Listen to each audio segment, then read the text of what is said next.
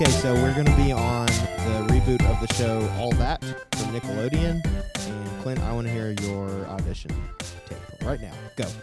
Okay. So, give me any kind of set piece. Where am I? You're in a ditch. Okay. So I enter and I immediately slip on a banana peel. Okay. And then here's my catchphrase. A bean potato. And then the audience goes wild.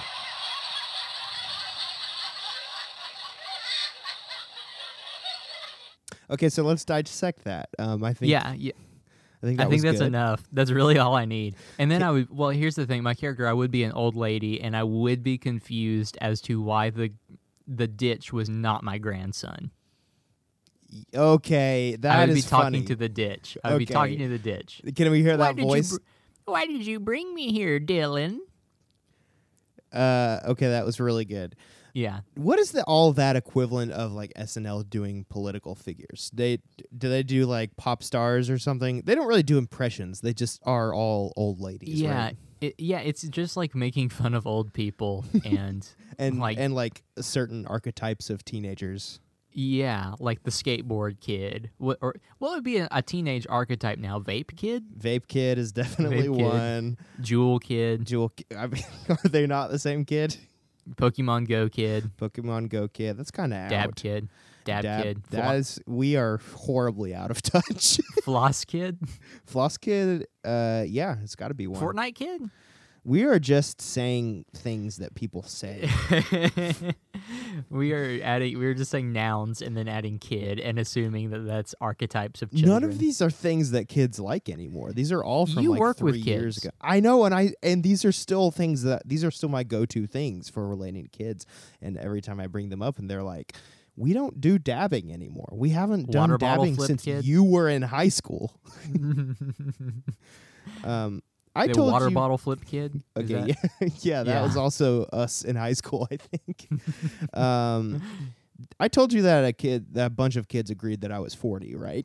Yep, that's disappointing. That is upsetting. Well, what's your okay, all that I gotta audition? Do my, Yeah. You want me to give you a set piece? Yeah. Well, give me a character. Okay. You are Cletus, the security guard. Okay, kids, I need y'all to back up about 12 feet from this here brontosaurus. But this museum ain't a playground. How was that? It sounded like you were John Wayne at the beginning. All right, kids, back away from the brontosaurus. Well, I sound like your impression of John Wayne from our high school improv class. Remember when I did that in a show? Yeah, it freaking killed. It killed. Everyone loved it. The thing that people have been saying on this podcast is that they love when we talk about our high school theater experiences. Everyone can relate to it. Everyone can relate. It's a podcast for the common man. Mm-hmm. The common man been there. Who went to CCS. Well, Nickelodeon. If you hear this podcast, please cast us in the reboot of All That. We will look younger. We promise. We will look younger. I'll shave my beard, and if you want to hear more of our material, just listen to the rest of this episode, because this is purely nostalgia, and it's a podcast where we look at the movies that we liked as kids with our adult eyes, and we try to figure out if they're actually good or if we just thought they were.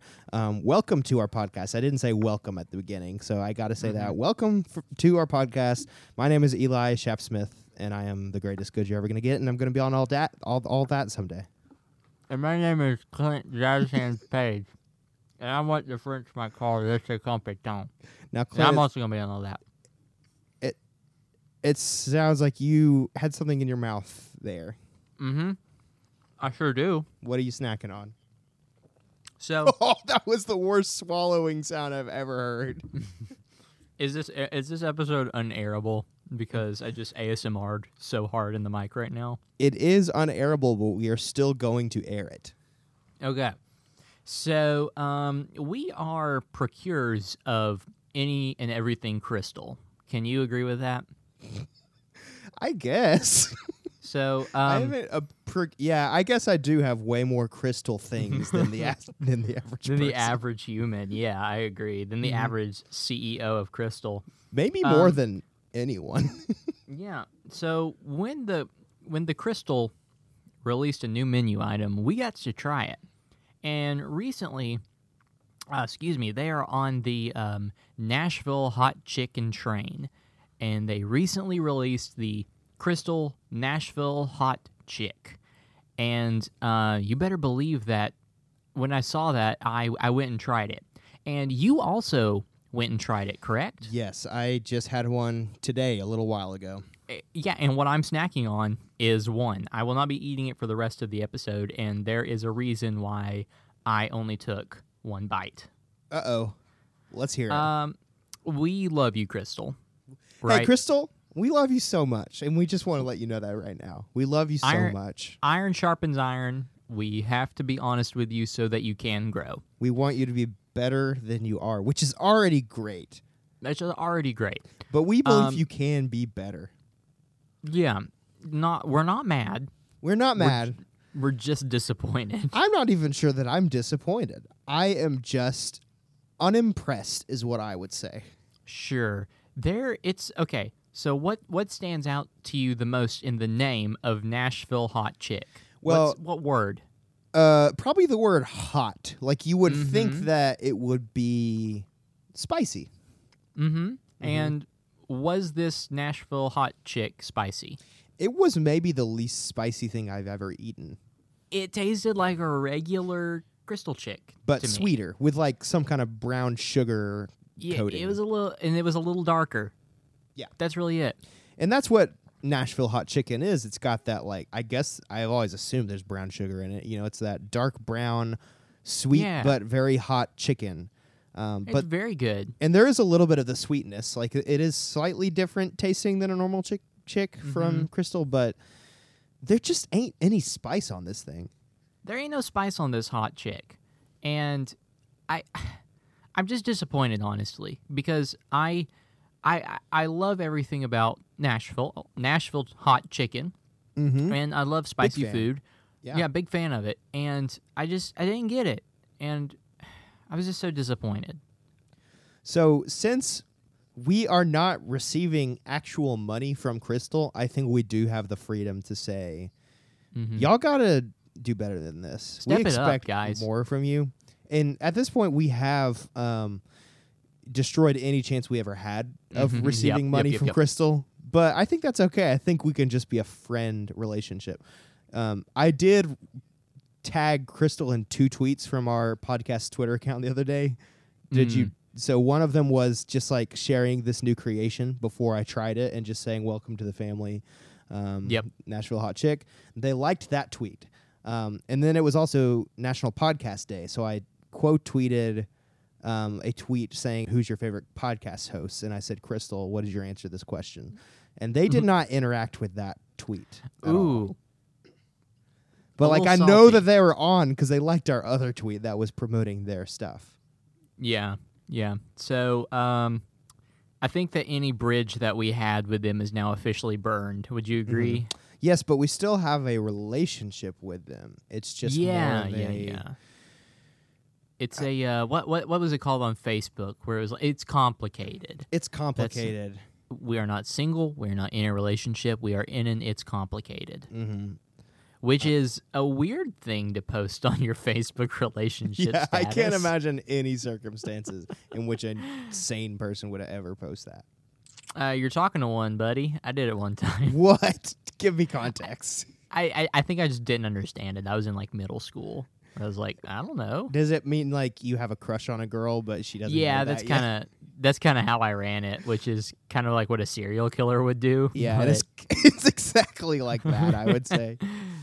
Yeah. But so yeah, we just want to ask Crystal to do better. We expect more from them. We love their goods and services that they provide. They did send us a bunch of free stuff, but we want to be real. We just want to keep it real on this show. Because if there's one thing, we want to be real with you. If there's one thing we do, we keep it real.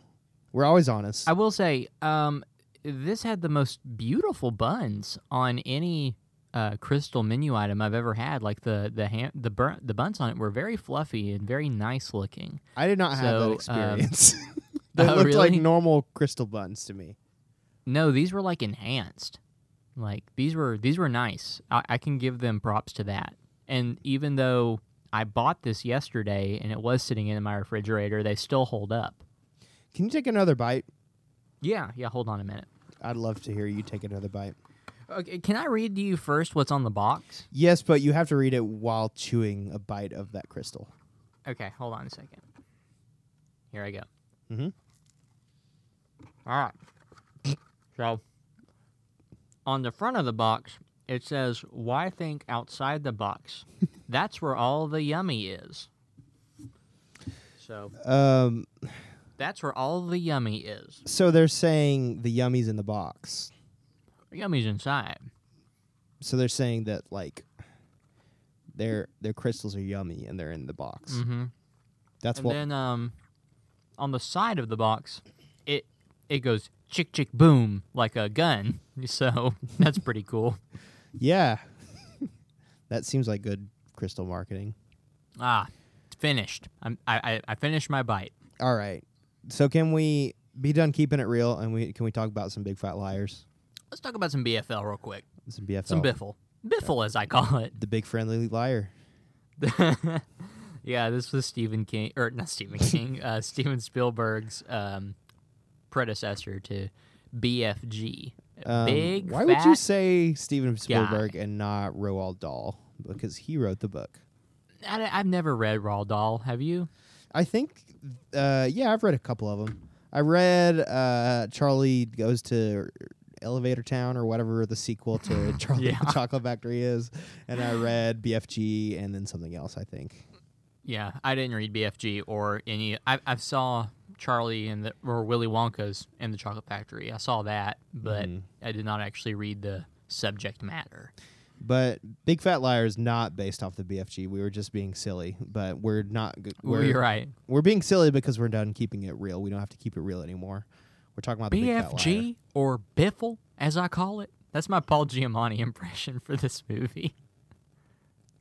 He does not have a southern accent, so I don't know what that was. I don't know where it came from. BFG, Biffle, as I call it.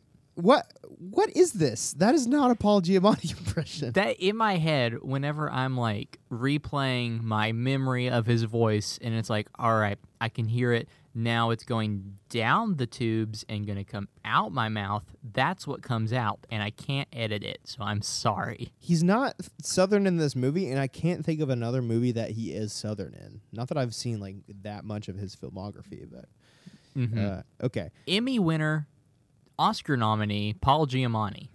And in this one, he's blue. He's blue boy. They made him blue in this one. Indeed. So, BFL, Big Fat Liar. Yeah, Big Fat Liar. Would you like to give me some of your personal experience with this blue film? Yeah. So, I did not see this movie in theaters. But I remember it coming on the television pretty frequently, and me watching it on TV, and I feel like I saw commercial after commercial when the trailers were coming out of Blue Paul Giamatti. And my childhood acting heroes, Frankie Muniz and Amanda Bynes, were, plastered all over Hollywood at that time. Mm-hmm. So, of course, they were in my childhood zeitgeist, I suppose. So I just remember watching it as a kid, and I remember it being a lot longer when I was younger. It's a long movie for what it is, but in my opinion, it is. I think it could have been shorter. It's less than an hour and a half. Yeah, I know, but I think it could have been shorter. I guess. But not many movies are less than an hour and a half unless they are like animated, though. Yeah, true. But Dora, so take that, atheists. But we. Yeah, I just remember watching it on television pretty frequently. It was a summer movie, I can remember. Nickelodeon would have their That is a lie. Summer... It came out in February. No, I mean, like, Nickelodeon would air it in summer. Because I was going to say that what you said was a big fat lie. You're right. I'm a big fat lie. What was your personal experience with Biffle as a child? So I also do not think I saw this in theaters. I remember seeing the trailers for it, and I know that I've seen it at least once all the way through. I feel like, no, definitely more than once, because there were several like moments of this movie that I was just like, that really stuck in my memory, but only after I saw them again. Kind of like I had the same experience with Max Keeble when we rewatched that, but I had not seen this that many times.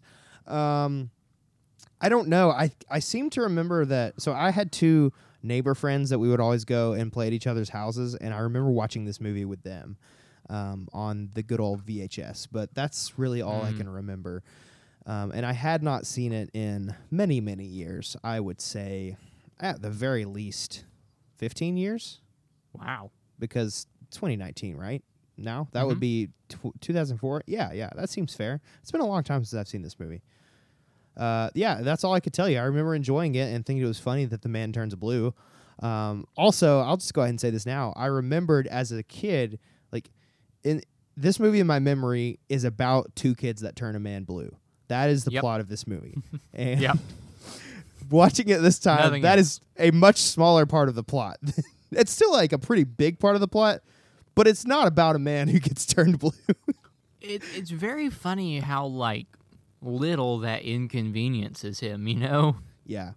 Like, I mean, he has a brief moment where he is inconvenienced, but it's by his personal vanity, I guess. No one's ever like, what the heck is wrong with you? Like, he has a party, a movie premiere, and he is entirely blue, and he's wearing a gaudy suit with it as well.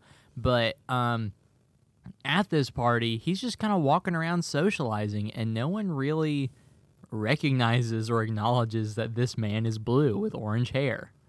Yeah. That this Paul Giamatti is blue. I was also surprised on this go-round how slim Paul Giamatti was. I've always thought of him as a rotund man. And he's like got some chub in this movie, but not a whole lot. He's like he's somewhat fit in this, and that surprised me. Yeah, he is. You're doing a bad thing. I took another bite. How much? Yeah, I could tell. How much Crystal do you have left? 0. Oh, you're done? Yeah, I ate it. Okay. Good work.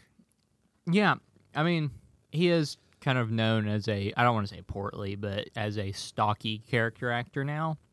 So it was, I mean, he wasn't, fit in this, but I agree with you. It was kind of surprising how slimmed down he was compared to what we have always viewed him as, I guess. And I think the only movie that he was in that I had seen before this, well, and I hadn't seen this at the time, but the only movie before this that I've seen that he's in was Planet of the Apes, Tim Burton's Planet of the Apes, and he's an ape in that movie, so I don't remember. He's an orangutan, isn't he? Yes, he's an orangutan. He's great in that movie. Yeah. He's a good actor. Paul Giamatti is he's fantastic. Good actor. And I think, I mean, you said that like it was a hot take, but we're all in agreement, right? Right, America? Mm-hmm. Yeah, I think we need to go ahead and jump to what our first impressions of this were upon rewatching it, because I unfortunately know what you thought of it, and I think we're in disagreement here. Yeah, we are in disagreement, and I unfortunately did some peeking on your end as well. Yeah, I think we're just going to be peeking from now on. That's what we tend to do. That's okay. It's not peeking when we both acknowledge it. Yeah. So I gave this movie out of 10 stars. I gave it a 2 out of 10. It just didn't hit with me. If the movie was, I guess the first half and the first half alone, it would have at least been a 6, but it got so self-serious at the end that it was kind of a turn-off for me. I can agree that the first half is much better than the second half. But for me, if it was just the first half, it would be like an incredible film. Really? I think the first half is so fun and funny. I gave it a 6 out of 10. So yeah, I'm not saying this is a masterpiece, but I think it's a fun old time, and I would watch it again sometime down the road. That's fascinating to me. So what about it did you like so much? I'm just curious, Clint, because they turn a man blue. I think it would be easier for somebody to rag on this than it would be for them to justify its winnings, I guess. So what about it, aside from the fact that they turned Paul Giamatti blue? It's funny. It's a fun kids movie. I don't know what else to say. Like, I enjoyed at least the first 2/3 of this movie. I was having a good time watching it. I think Frankie Muniz is fine. I think Paul Giamatti is fantastic, and I think Amanda Bynes is also fantastic. And then Frankie Muniz is he's fine. He's Frankie Muniz. Yeah. I just think it's great. Oh, what's his name? The limo driver, the guy from Scrubs. Guy from Scrubs. Yeah, Scrubs guy. Scrubs Man Jones. Donald Faison. I'm sorry, listeners. Y'all probably know how to say his last name. He's very funny too. Jaleel White's in it, and he's so funny. It's Jaleel White as Jaleel White. Sandra Oh is the teacher. That was fine. interesting. It's Karen Killen from it's SNL. a fun movie. I like it. Yeah. Sorry, they pal. have two SNL alums on there, Kenan Thompson and Taron Killam, which is very strange. Yeah, Kenan Thompson's in it for 4 seconds. Yes. Taron Killam's in it as the bully. He pretends to be Amanda Bynes' character and goes to her grandma's house. Yes. Which is great. One of the hardest times, really the only time I laughed out loud really hard was at that moment when he introduces himself to the grandmother and she opens the door and she's like, "Who's there? I have a gun." And that's your only laugh? That was the hardest I laughed, I guess. I didn't really bother to keep track of my lols, but there were several of them. Yeah. So, I mean, we are in not complete disagreement on the movie, but you definitely did enjoy it. You gave it a passing grade compared to me. Why are you willing to acknowledge that Spy Kids is a fun movie, but not this? I feel like they're similar in that way. I think Spy Kids is better, but okay. I don't know. I feel like you're being harder on this movie than you have been to similar movies.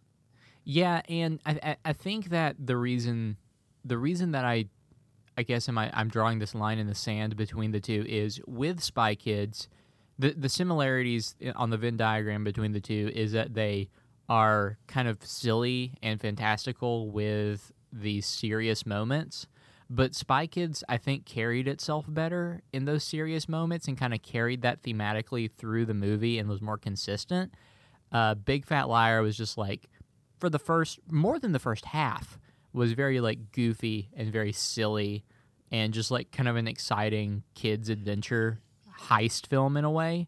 And then at the end it got really self-serious and it was just kind of, I don't know, that kind of turned it off for me. Yeah, especially that helicopter shot really sticks out to me. The shot where Paul Giamatti's in the middle of nowhere, and there's a helicopter. Here's the thing: that was a good cinematic shot, though. It was. No, it was a great shot, and I was laughing at how good it was because it's just such a serious moment. It's like, this does not belong in this movie. It looks like it could have been. I was wondering, are they parodying? Yeah, I was about to ask you that. Is it a reference to an action movie? I feel like it was. It looked so familiar to me. Someone tell us. I think it was a reference to South by Southwest, an Alfred Hitchcock film, because there is a moment where Cary Grant's on a road and a plane, like a biplane appears behind him and it chases him down the road. So I kind of feel like it was... I'm thinking of an actual helicopter shot from an action movie from the 90s, I think. Maybe. I don't know. If someone knows the answer to that, let us know. Yeah. But that shot in particular, I was like, what movie is this? It was bizarre because it was if you were to just play a clip like they do with the Oscars, a very short condensed clip, and even the music with it was very cinematic. It was you could have fooled me that this could have been from an Oscar-worthy movie. Can you give me a 10,000-foot view of this movie? I guess we're going to get up on that helicopter that was chasing Paul Giamatti, right? Yeah. We'll either do that or we'll just be on top of a roof, I guess. Having an argument. So why would we do that? Like Paul Giamatti and Frankie Muniz. Yeah, mine was better. Yours was a little bit better. Yeah. All right. So here I go. 10,000-foot view. Are you ready for it? Uh-huh. So there's this kid, Frankie Muniz. He plays him. He's a rascally little kid. He's always getting into trouble, right? He never does his homework, always just slacking off, and he's always coming up with excuses on why he didn't do something like his father's in the hospital, and he's having to take care of him. But he's also a really good kid at heart, and unfortunately, his lies get him into trouble. And he doesn't do this essay, and he comes up with this wild excuse, but his teacher gives him one last chance, and she says, you have to get this to me by the end of the day. So he goes home and he composes his magnum opus of an essay and calls it Big Fat Liar. Well, on his way to the community college where she teaches English as a second language, he gets struck by a limo, and it's got Paul Giamatti on the inside, and he's a famous Hollywood producer. And he steals, I don't know why you're laughing, but he steals the Big Fat Liar essay, and he creates it into the blockbuster smash success. And the rest of the movie is basically Frankie Muniz and Amanda Bynes' characters trying so hard to get back the essay to prove that he can win the trust and love of his parents, even though Paul Giamatti is a very bad person. And scene. But they don't, it's not necessarily them trying to get back the essay, because pretty early in the movie he burns it. It's them trying to get revenge on this man. All Frankie Muniz wants is him to call his dad and say he's not lying, which I really like that aspect of this movie. Is like, he's not really trying to get revenge on this man, at least not starting out. He just wants his dad to trust him again. It's a very, reasonable request. Like, he travels across the country from, Minnesota, I think is where they are, to Hollywood, and he's like, you don't want the script. You don't want the rights. You don't want the money. You just want a phone call. He doesn't want a writing credit. He doesn't want a cut of the profits. He just wants him to call his dad and say that he wrote the thing. By the way, all that, if you're listening at this point, all that producers, that was pretty good. Frankie Muniz impression. Was that was that a good audition? I think that was pretty good, because I feel like Frankie Muniz seems like the type of person they would be doing impressions of on all that. Oh yeah, like that archetype. Did you notice how I don't know, it was very common. I'm blanking now, but when did this movie come out? 2002. 2002. It was like, okay, we need a boy. What does this boy do? Oh, he skateboards and he wears really loose clothing. What does girl do? Girl puts on sunglasses.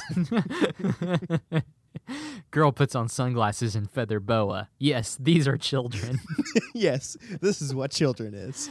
This is what children do. I love the beginning of this movie. I love just this is purely nostalgia. This is what our show is all about.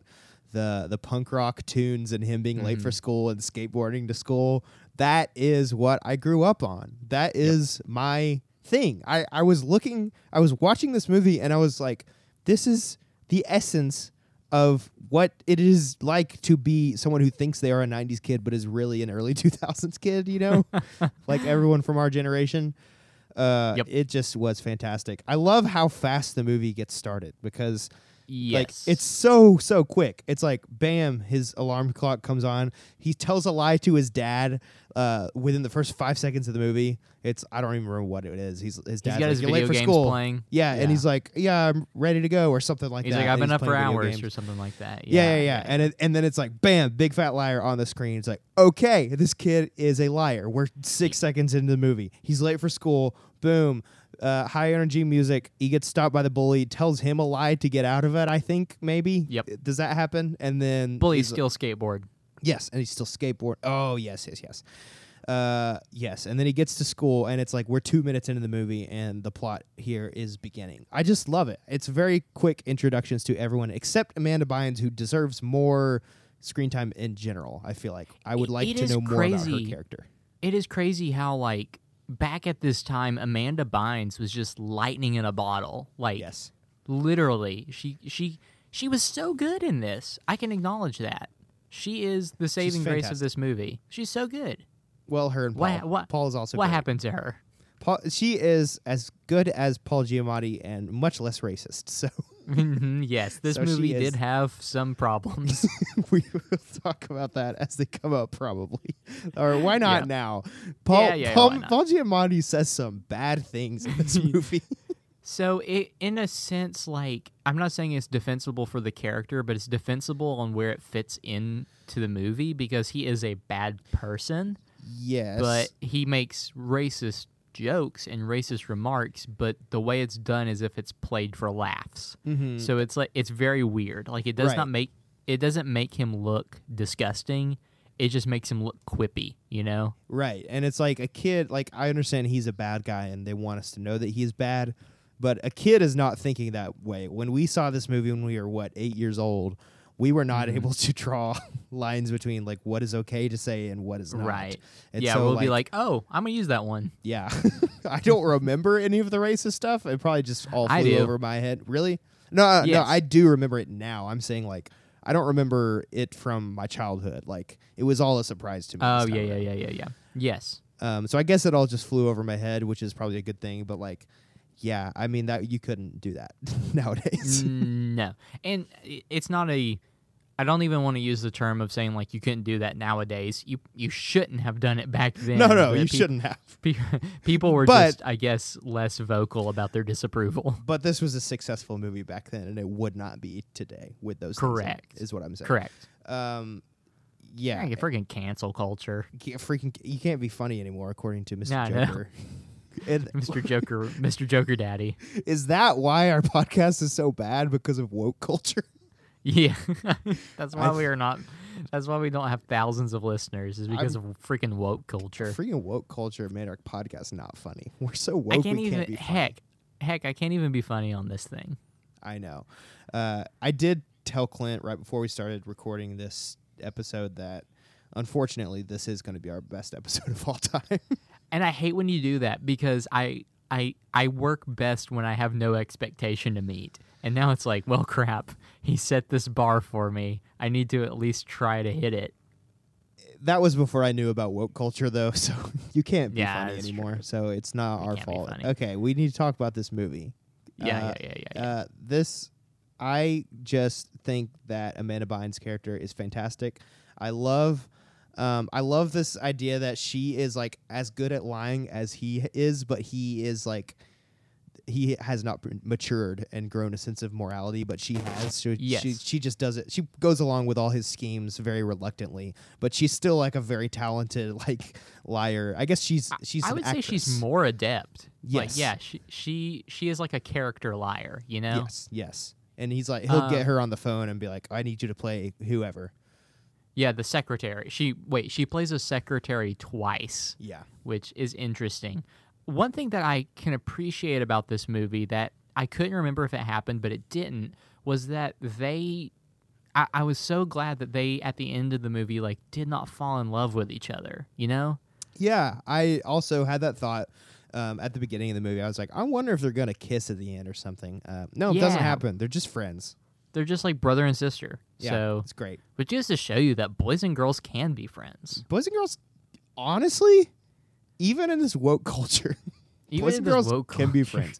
And like maybe they would get together down the road. Who knows? But like at this point, probably there's no reason for them. Like there's no reason for that to be a part of the story, and it's not. And that's they're 14. They're 14. It didn't center around like a will they won't they thing. It was just like let's have some fun. These are two big actors of the times who are good at their craft. Let's get them together and get a fun movie out of it, I guess. One of my biggest complaints with this movie, and this may be other than the fact that the second half of the movie is just kind of not good, but one of my more broad complaints is I feel like Amanda Bynes should have just been the main character because she easily could have been.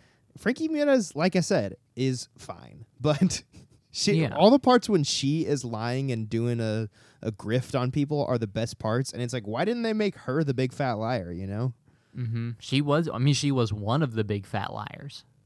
She was one of the big fat liars. Can I tell you a Galaxy Brain thing that I noticed that you may have also noticed? Sure.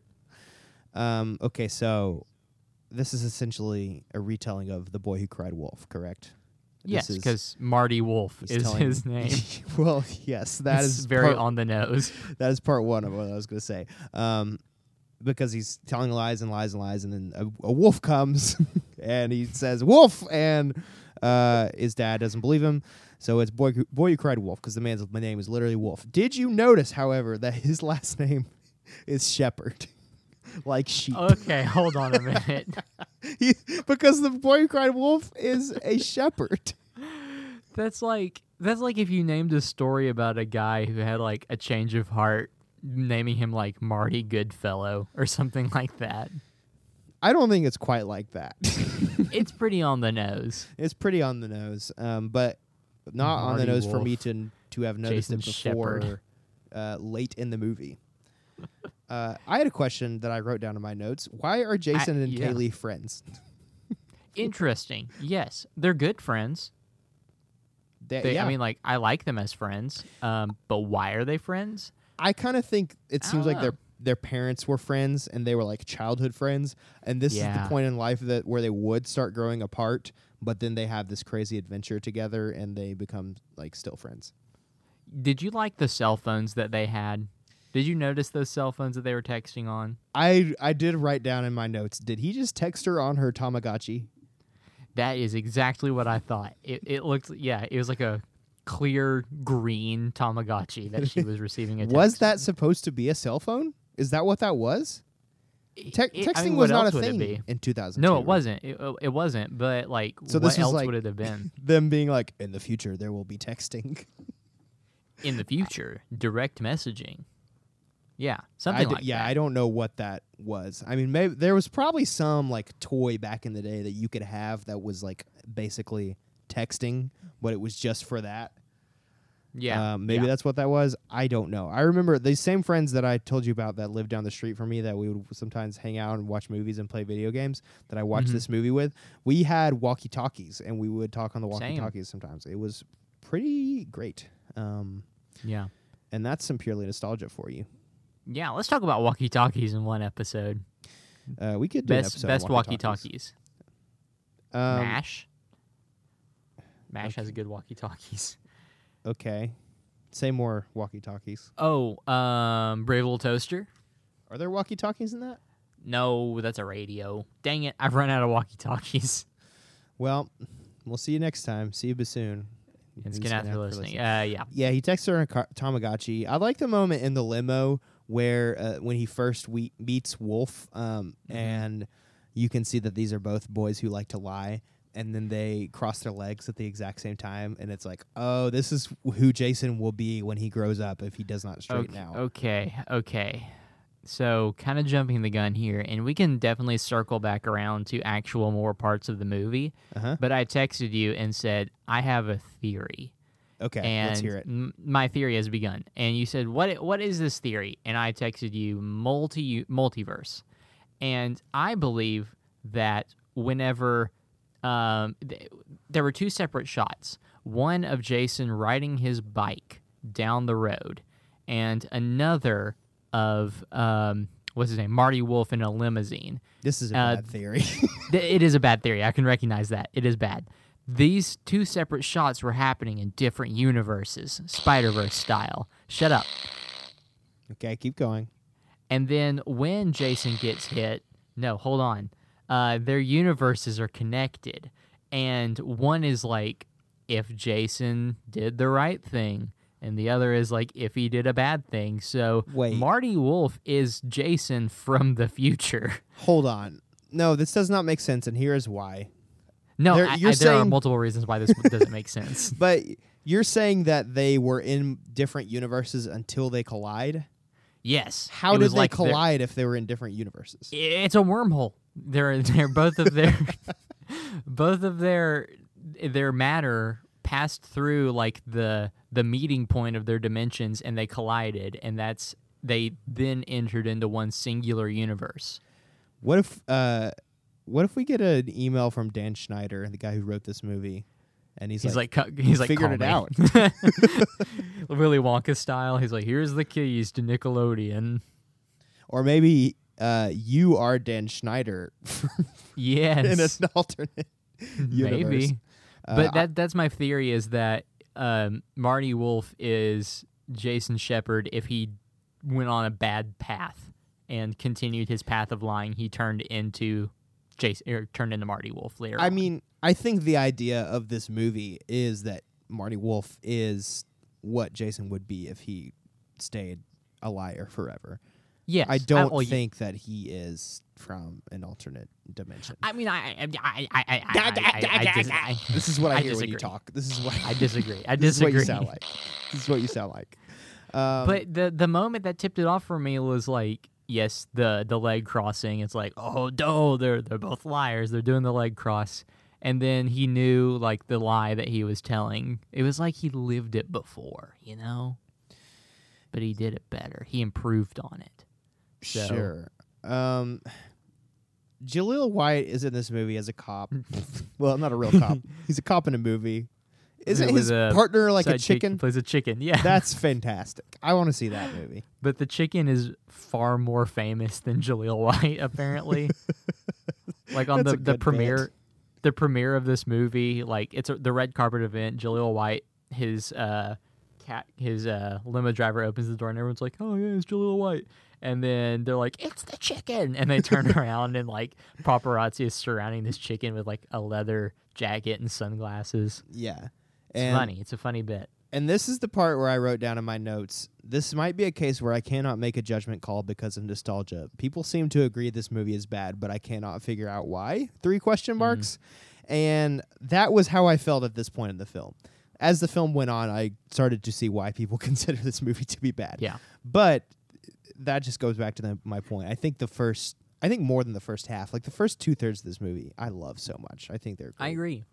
And Max Keeble's Big Move had, I think, the same issues where it started very funny and very just like weird and goofy. And then I think it realized that it had to like meet a sincerity quota, and then it just kind of shoehorned it in the end. Yeah, but I think it was less shoehorned than it was in this movie. Because Max Keeble, I don't know. The only problem with Max Keeble really was like the whole saving the animal shelter storyline. It was like, we didn't do that at all. Right. This is like the entire 30 minutes of the movie at the end are just like not interesting anymore. It's like I'm done. I am not hooked anymore. I don't really remember much of what happens toward the end. I just remember the first 2/3. Goes like he gets chased by Marty Wolf, and then they they prank him. They do a big old prank on him. They do a big prank on him. He learns not to lie anymore by doing a really big lie. That's the thing, is that he got away with it, but he like this is a problem. He got away with it, but not by doing a good thing. I think that we can agree that like, yes, Marty Wolf's character, he was bad. He stole a script from a child, and then he didn't give it back, and then he was just mean. But he didn't do anything illegal. No. These kids did illegal activity. Well, they broke into his home. Yeah. They vandalized. They like harassed this man. Those kids deserve to be in prison, and there's no way around it.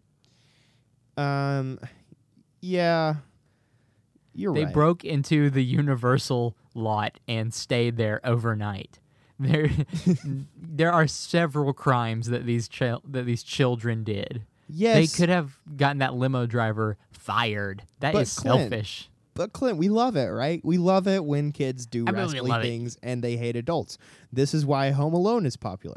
This is why we love the movie Max Keeble. What happened to this genre of movies that is just kids destroying adults and making their lives miserable? And we like it. I would be fine with that.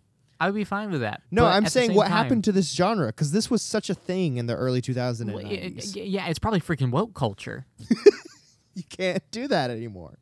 You can't make a man blue in your movies anymore. Yeah, I don't know. I mean, I can't think back to the reason or to like a pivotal point that like steered people away from making these types of movies. Was it the Bush-Gore election? I don't know. I mean, I think part of it is we don't really have live-action comedy movies anymore that go that are in theaters. Like they're all like on streaming or they're Disney Channel original movies. Like these kinds of movies don't really make money anymore, you know? We also don't have, I say we, because I think we have kind of aged out of this bracket of it being, you know, reasonable for us to go see these movies in theaters without feeling some form of embarrassment. But I don't know of a lot of, you know, young adult actors like Frankie Muniz or Amanda Bynes that can star in these. You know, it would just be some rando. I guess the closest we could get is the Dora movie. Yeah, and I think that probably is just we are not paying attention to that sphere, because I don't know that if I was this age when Amanda Bynes was a thing, would I have been? I think I would have been slightly aware of who she was, but I don't know. Yeah, I also have no clue who those people would be right now. I'm sure they exist. I just don't know who they are.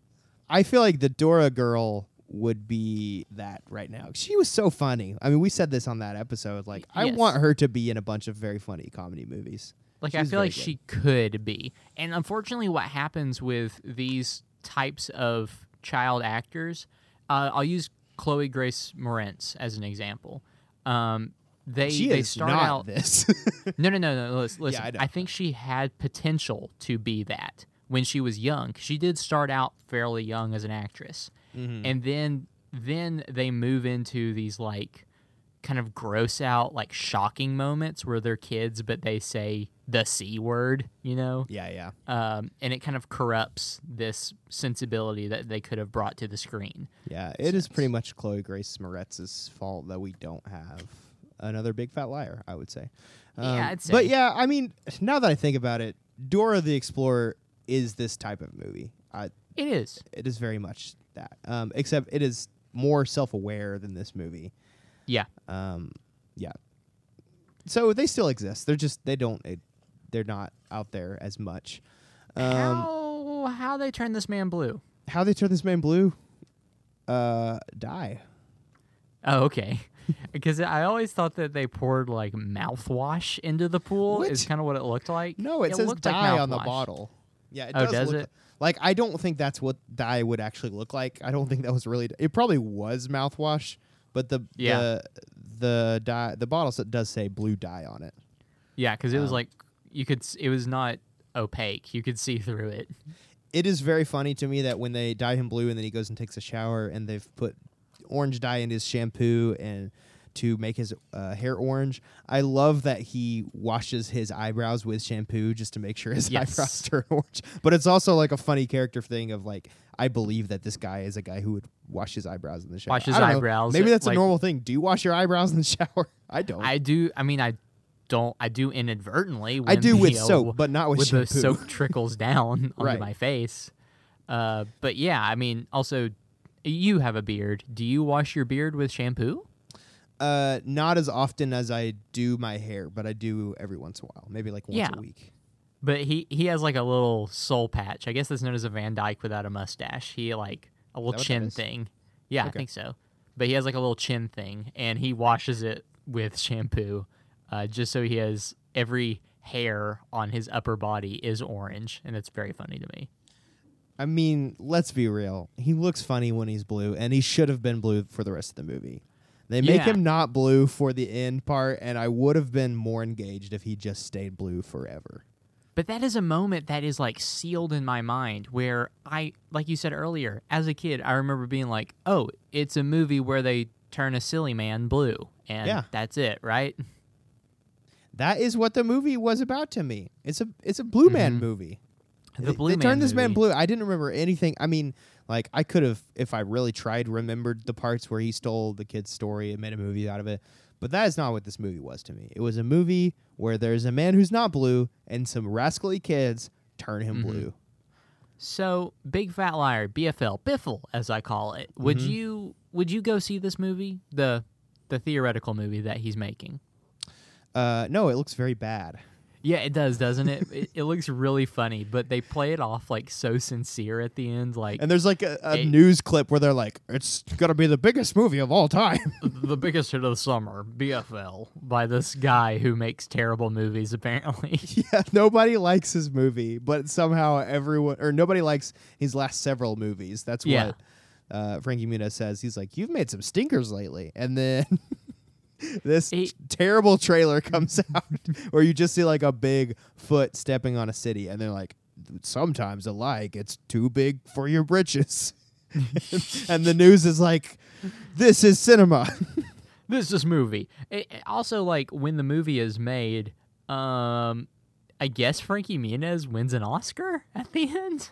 Does he? Like, I can't remember exactly what happened. They treat it like they have a. Did you actually watch this movie? Yes, I did. Okay, but they're like in the screening, like people are in tuxedos and stuff, and but he doesn't get an Oscar.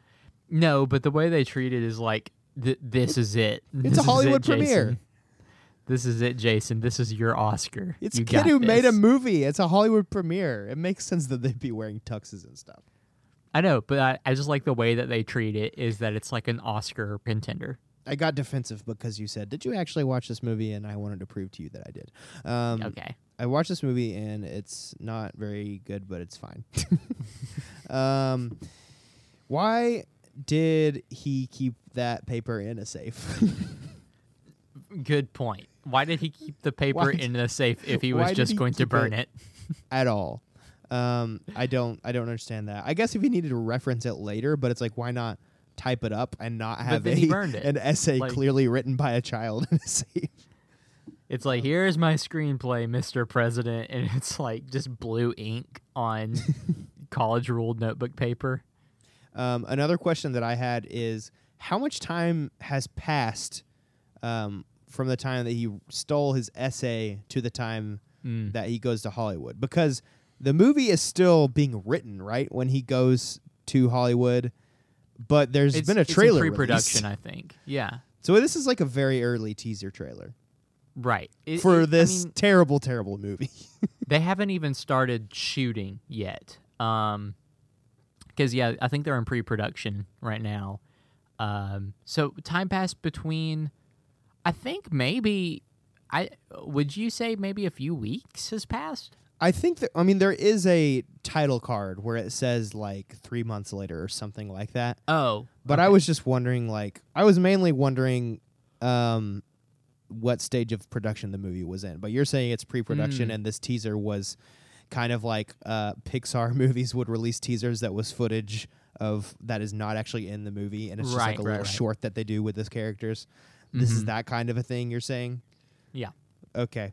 Well, they do end up recasting the main character as the limo driver at the end. So. Yeah. But the movie has gone through a lot of changes at that point. Marty Wolf is no longer involved. So Marty Wolf says something very mean to the VP of advertising at his firm. She's like, hi, he's talking about like a way to publicize a stunt, and she's like, "Hi, Patricia, VP of advertising." She's a overweight woman, and he says, VP of advertising, more like the VP of Twinkies. Very funny. He's a bad man. And then at the end, like she has this moment where he like gets caught, red-handed, that he's a bad guy, and she's like, "You wanted publicity, you got it." And then like she's like looking up at him all smug, and then she like pulls a Twinkie out of frame and bites it. Okay, that is funny. Very, very funny moment. At the end of the movie, it's all about Jason trying to earn his dad's trust back. It's very weird to me that at the end, once all is said and done, he says to his dad, "I just wanted to earn your trust back." And his dad goes, "Well, you've earned it, buddy. You've earned it." And like that is the big moment. And it's like, what did he do to earn it? Like, I guess, yes, you did figure out that he wasn't lying about that one thing that he lied about. But he also has done a lot of bad things, many of which involved more lies, my friend. Yeah. So, it was a very kind of selfish route that he took to prove that he wasn't lying. He compromised a lot of people along the way. But yeah, like, why would you be proud that your son snuck off to California and lied and broke into somebody's house. I just had a thought that I remembered. Do you remember his sister's boyfriend? White guy rapper? Yes. I feel like that was also in every early 2000s movie. Yes, absolutely.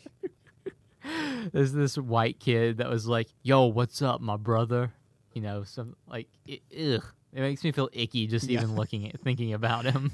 Yes, that was the early 2000s. Yeah, I feel like this movie would have ended better if the dad was like, "You did so many bad things. Okay, you did not lie about that one thing, but you are grounded for life." And then he's like, "Oh man, I guess I shouldn't lie anymore." And then that's him learning his lesson. Would have been a better. And then he shrugs at the camera. And he's like, come on. Wait, I have a sound effect for that. Yeah. So our opinions don't matter. The only ones that matter. We had different conclusions about this. But there are some times when there are other people that have opinions, and they are called hot takes. And I don't remember which sound effect button I hit for this. Oh, I do. Why is that the sound effect I do? Because it's not a hot sound. Is there another one? Like an explosion? Or like fire? No, I mean, there's a gunshot, but I don't think that fits. There's this. Yeah. No. That could work. But I mean, we've used the spring it's for still so this. long. I just don't really know why, but it's fine. Yeah. Clint, I would love to hear some hot takes about this movie from online. Yeah. So this is what people on the IMDb said. So there are 2 titles that I'm going to read, and then there are 2 short reviews. Okay. So just be prepared for that. So the first hot take comes from Blake Logsdon1. Oh, Blake I thought you were going to say Blake Lively. Blake Lively. No, Blake Logsdon1 gives it a 6 out of 10 and says, "My wife is the real big fat liar." So... Blake, you all right, dude? And then the next one comes from Pop Roxon. Oh, so that one doesn't have a review with it? No, that's just the title. I see. That's just the title. Okay. The actual review was like really long, so I didn't even bother reading it. So we can just imagine what his wife lied about. It's just a rant. The next one comes from Pop Roxon Pepsi. Pop Roxon Pepsi gives it a 6 out of 10 as well and says, "Well, at least it wasn't Jimmy Neutron." Hey, okay. What? I like Jimmy Neutron.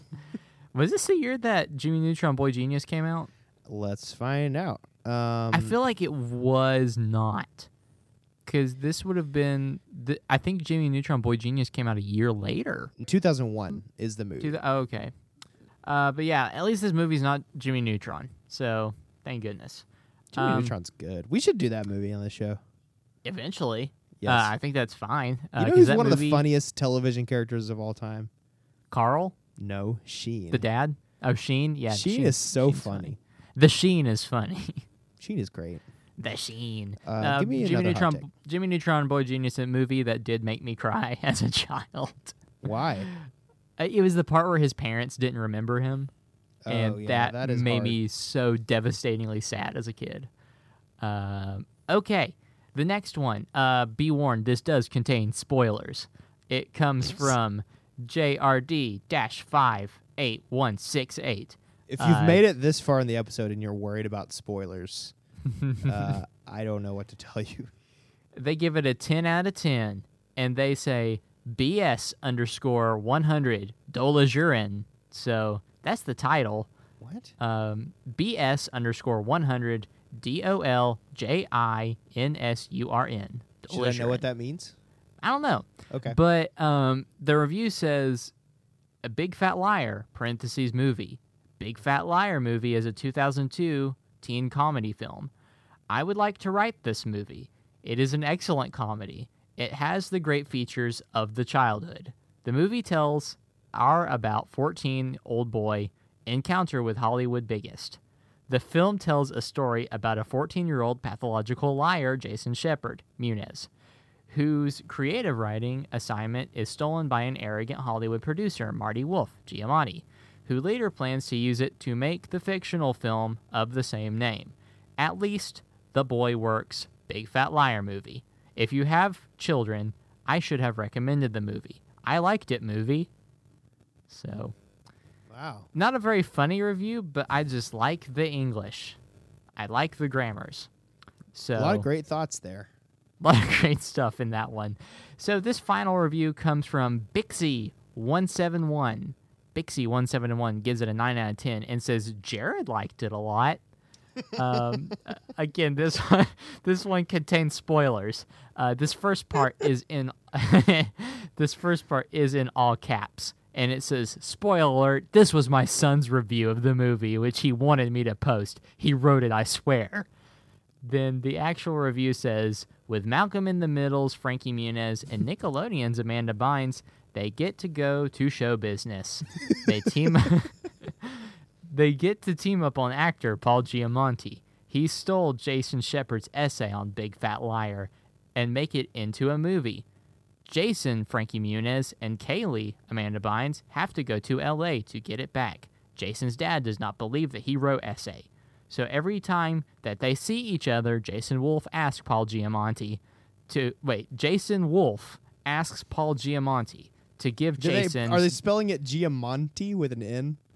Yes, Giamatti, to give Jason's dad a call because he wants his essay back.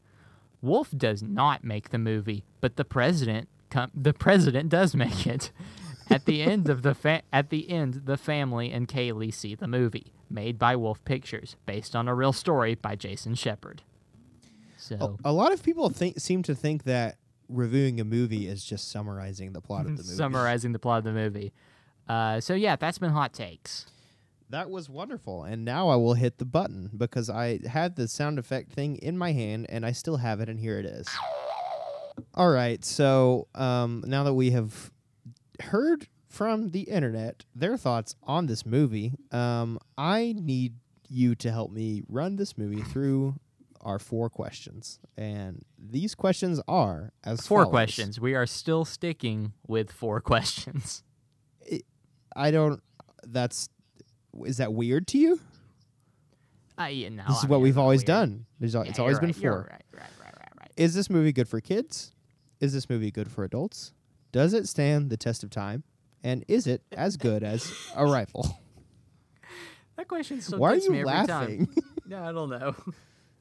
Is it as good as the 2016 film Arrival, which was nominated for Best Picture? Best Picture. Jeremy Renner? Amy Adams? Amy Adams. Very good in this aliens? movie. They're communicating with aliens, with art. They make ink drawings in the air. It's a great movie. They communicate with aliens with art. With good art. Summary. Good summary. Is this movie good for kids, Clinton J.H. Page? For kids, yes. I do believe that it is good for kids. I think it is, with the caveat that the kids don't understand the very bad racist things that Marty Wolf says, which I didn't as a kid. Correct. Yes, you got it. You're right. I'm still willing to say this movie's good for kids because it's a fun time of a movie. Is this movie good for adults? What are you going to say? Okay, so we leave these questions, purposefully ambiguous. Correct. And so I am going to lean into that ambiguity and say, no, it is not good for adults. I am going to agree with you there. I don't think it is good for adults. Okay. I think that it could be for adult. Again, we're being ambiguous. Is it good for adults if they have not seen this movie? No. Is it good for adults that have seen this movie? Sure, why not? But I'm going with the first option. Yeah, I don't think it's good for adults. Cool. Does it stand the test of time for you? No, it doesn't, because I remember it did. I remember this really enjoying this movie, and even when I told Chandler, I haven't done this in a while with her, of me being like, "Hey, guess what movie we're reviewing on Purely Nostalgia?" And she's like, "What?" I said, "Big Fat Liar." She was like, "I have to watch this with you." We were both pumped and excited about it, and we both left upset. Yeah, I'm going to say that it did stand the test of time for me, and this is how I am choosing to draw a distinction between, is it good for adults who have seen it, and is it good for adults in general? I don't think this movie is good for adults in general. I think it can be good if you have seen and love the movie, which is why I'm going to say, yeah, I think the majority of the movie does hold up for me. I think it's still a very fun time of a movie. However, it is not as good as the movie Arrival. It is so, not. If we take both of our answers into account, we are giving this movie a failing grade. Oh, okay. Wait, so I have to ask you. I just assumed that you also don't think it's as good as Arrival.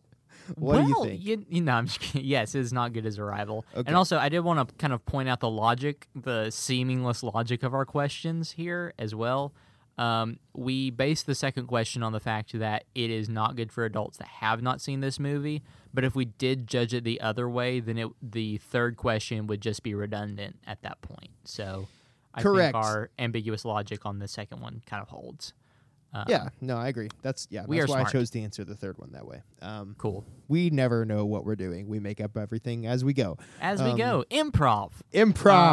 Go to your location. Yeah, sand.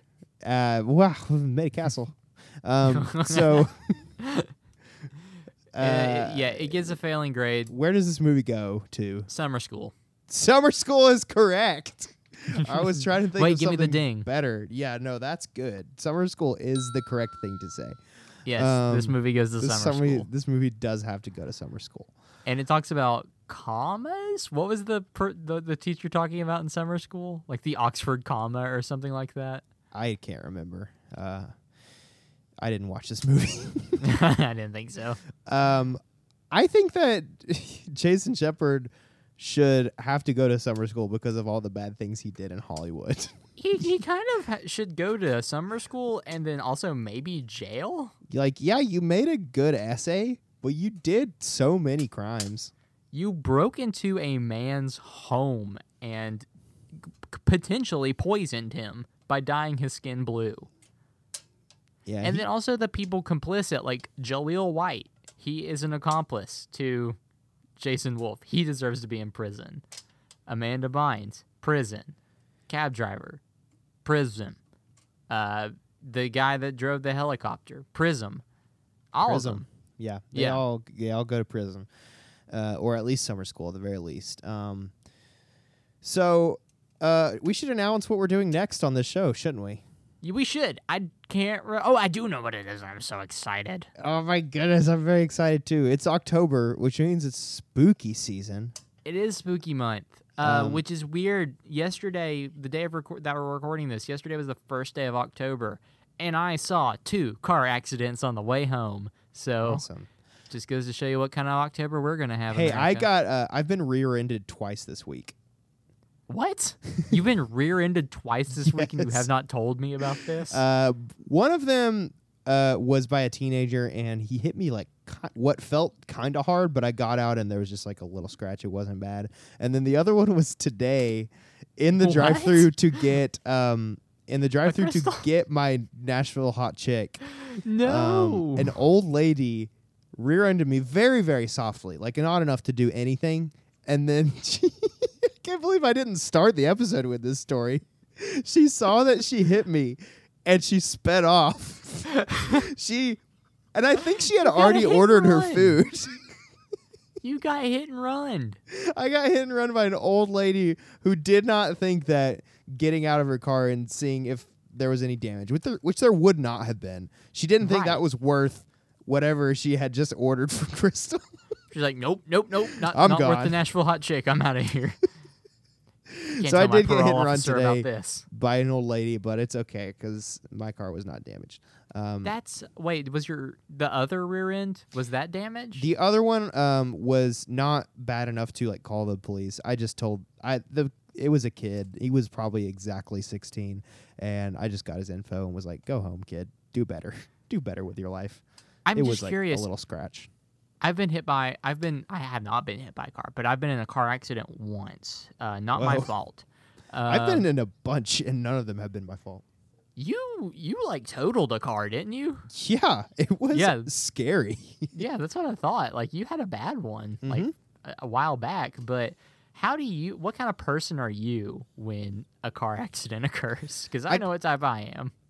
Here's what I did when the teenage kid hit me. I threw my arms up in the air, like exasperated, like, "Are you kidding me?"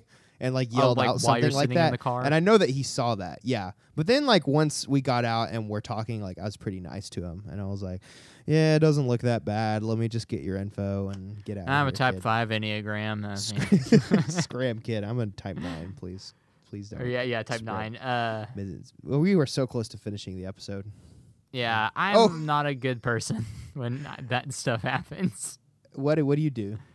Can I tell you about what happened? Yeah, we're wrapping up the episode. Remember, we were about to delaying announce it. what our next episode is. We haven't. Yes, done that correct. Yet. You're right. Tell the story so, first. Whenever I got hit, I was on my way to school in college, and I got sideswiped, and I was furious because I was driving my mom's car, and I jump out of the car, and I run to the car that hit me, and I throw open the driver's door and yell at them.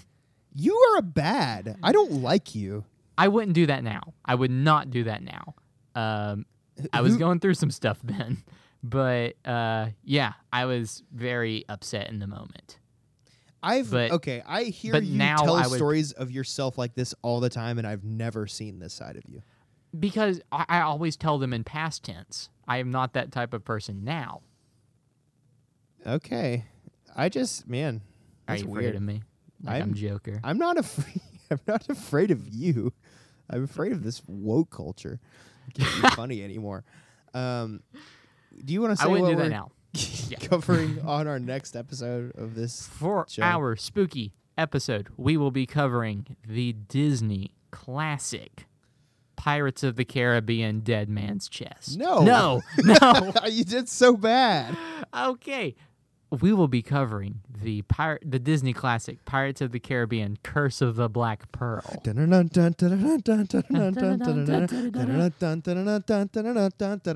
I'm so excited to rewatch this movie. Yes, I am too. I love this movie. I haven't seen this movie in years. One thing I love about doing this podcast is it gives me an excuse to rewatch movies that I probably wouldn't normally, because I watch a lot of new movies and I very rarely just rewatch movies. But like, man, this is one I'm excited to rewatch. Yes, I agree. It in a sense, I always get kind of bummed when we have to watch a movie that is like ostensibly very good, but I'm super excited to talk about this movie. It will probably be not that fun of an episode because we'll be like, this movie rules. Gushing over this movie. Hey, what if we hate it? What if we think it's very bad this time? You shut your mouth right now. This is a movie with skeletons, and our next episode is kind of close to Halloween. When does it come out? When is it scheduled to come out? I feel like it's like the 26th or something. That's my birthday. That's on a Sunday. That's my brother's birthday. There's no way it could be both. It is. It's on a Saturday. So it will come out the 28th is when it comes out. No, I'm sorry. It'll come out on the 30th. No, it comes out on the 23rd. I'm sorry. 23rd. Okay, so a week before. What if we delayed it and put it out on Halloween? No, we're not going to do that. That would be dumb. That would be dumb and bad. So you can wait and listen to it on Halloween because it'll be kind of spooky because they're skeletons and they have swords and they might stab you with them.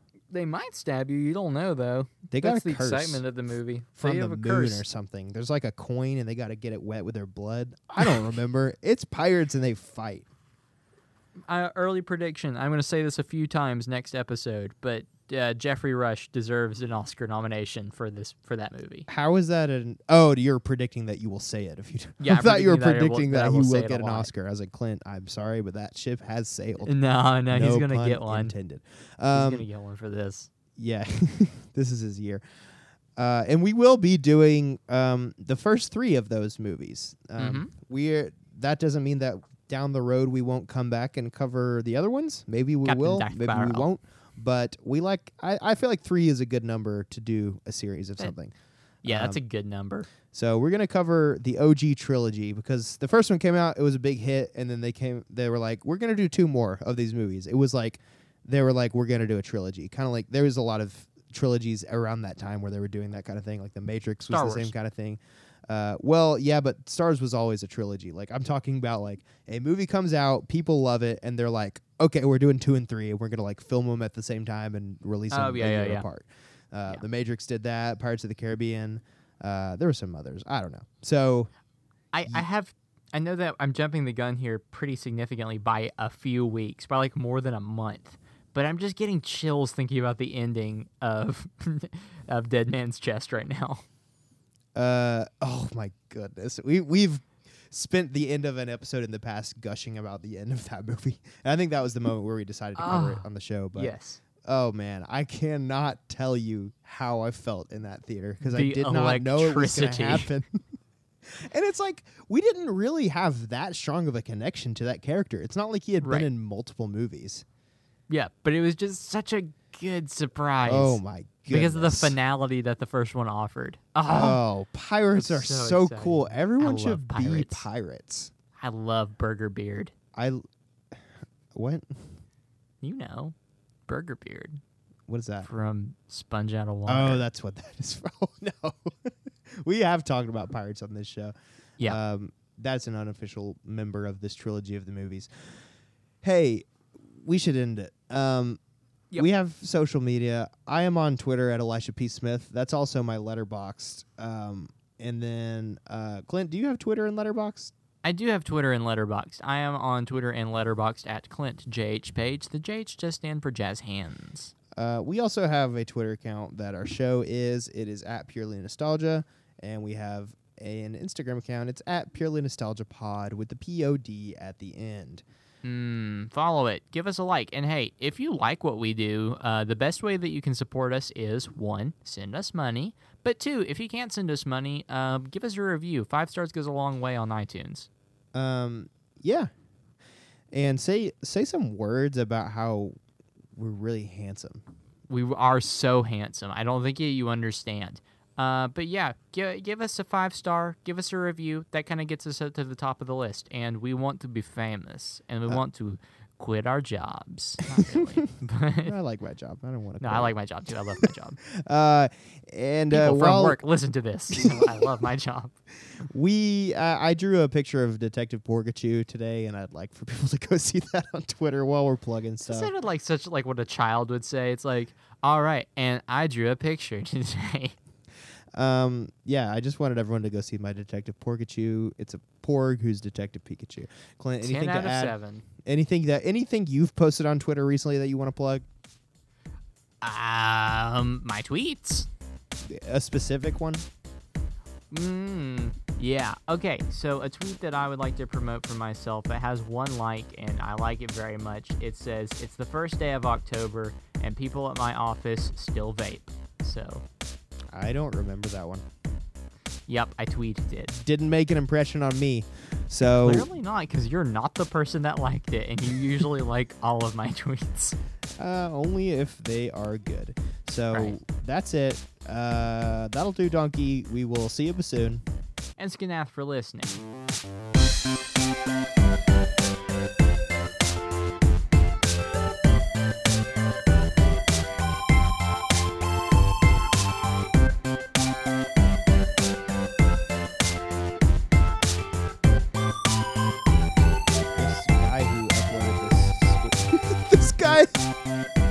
There's a whole YouTube channel that's just scores of comedy movies.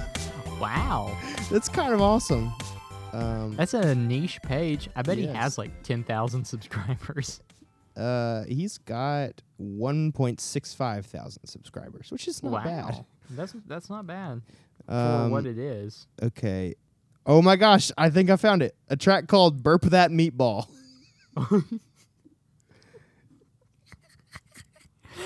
I found it. No way. It's called Burp That Meatball? It's called Burp That Meatball. I'm going to send it to you just so I can make sure I can find it later. I can't believe you found it. God is real. Take that, atheists. Take that, Richard Dawkins. We found Burp That Meatball.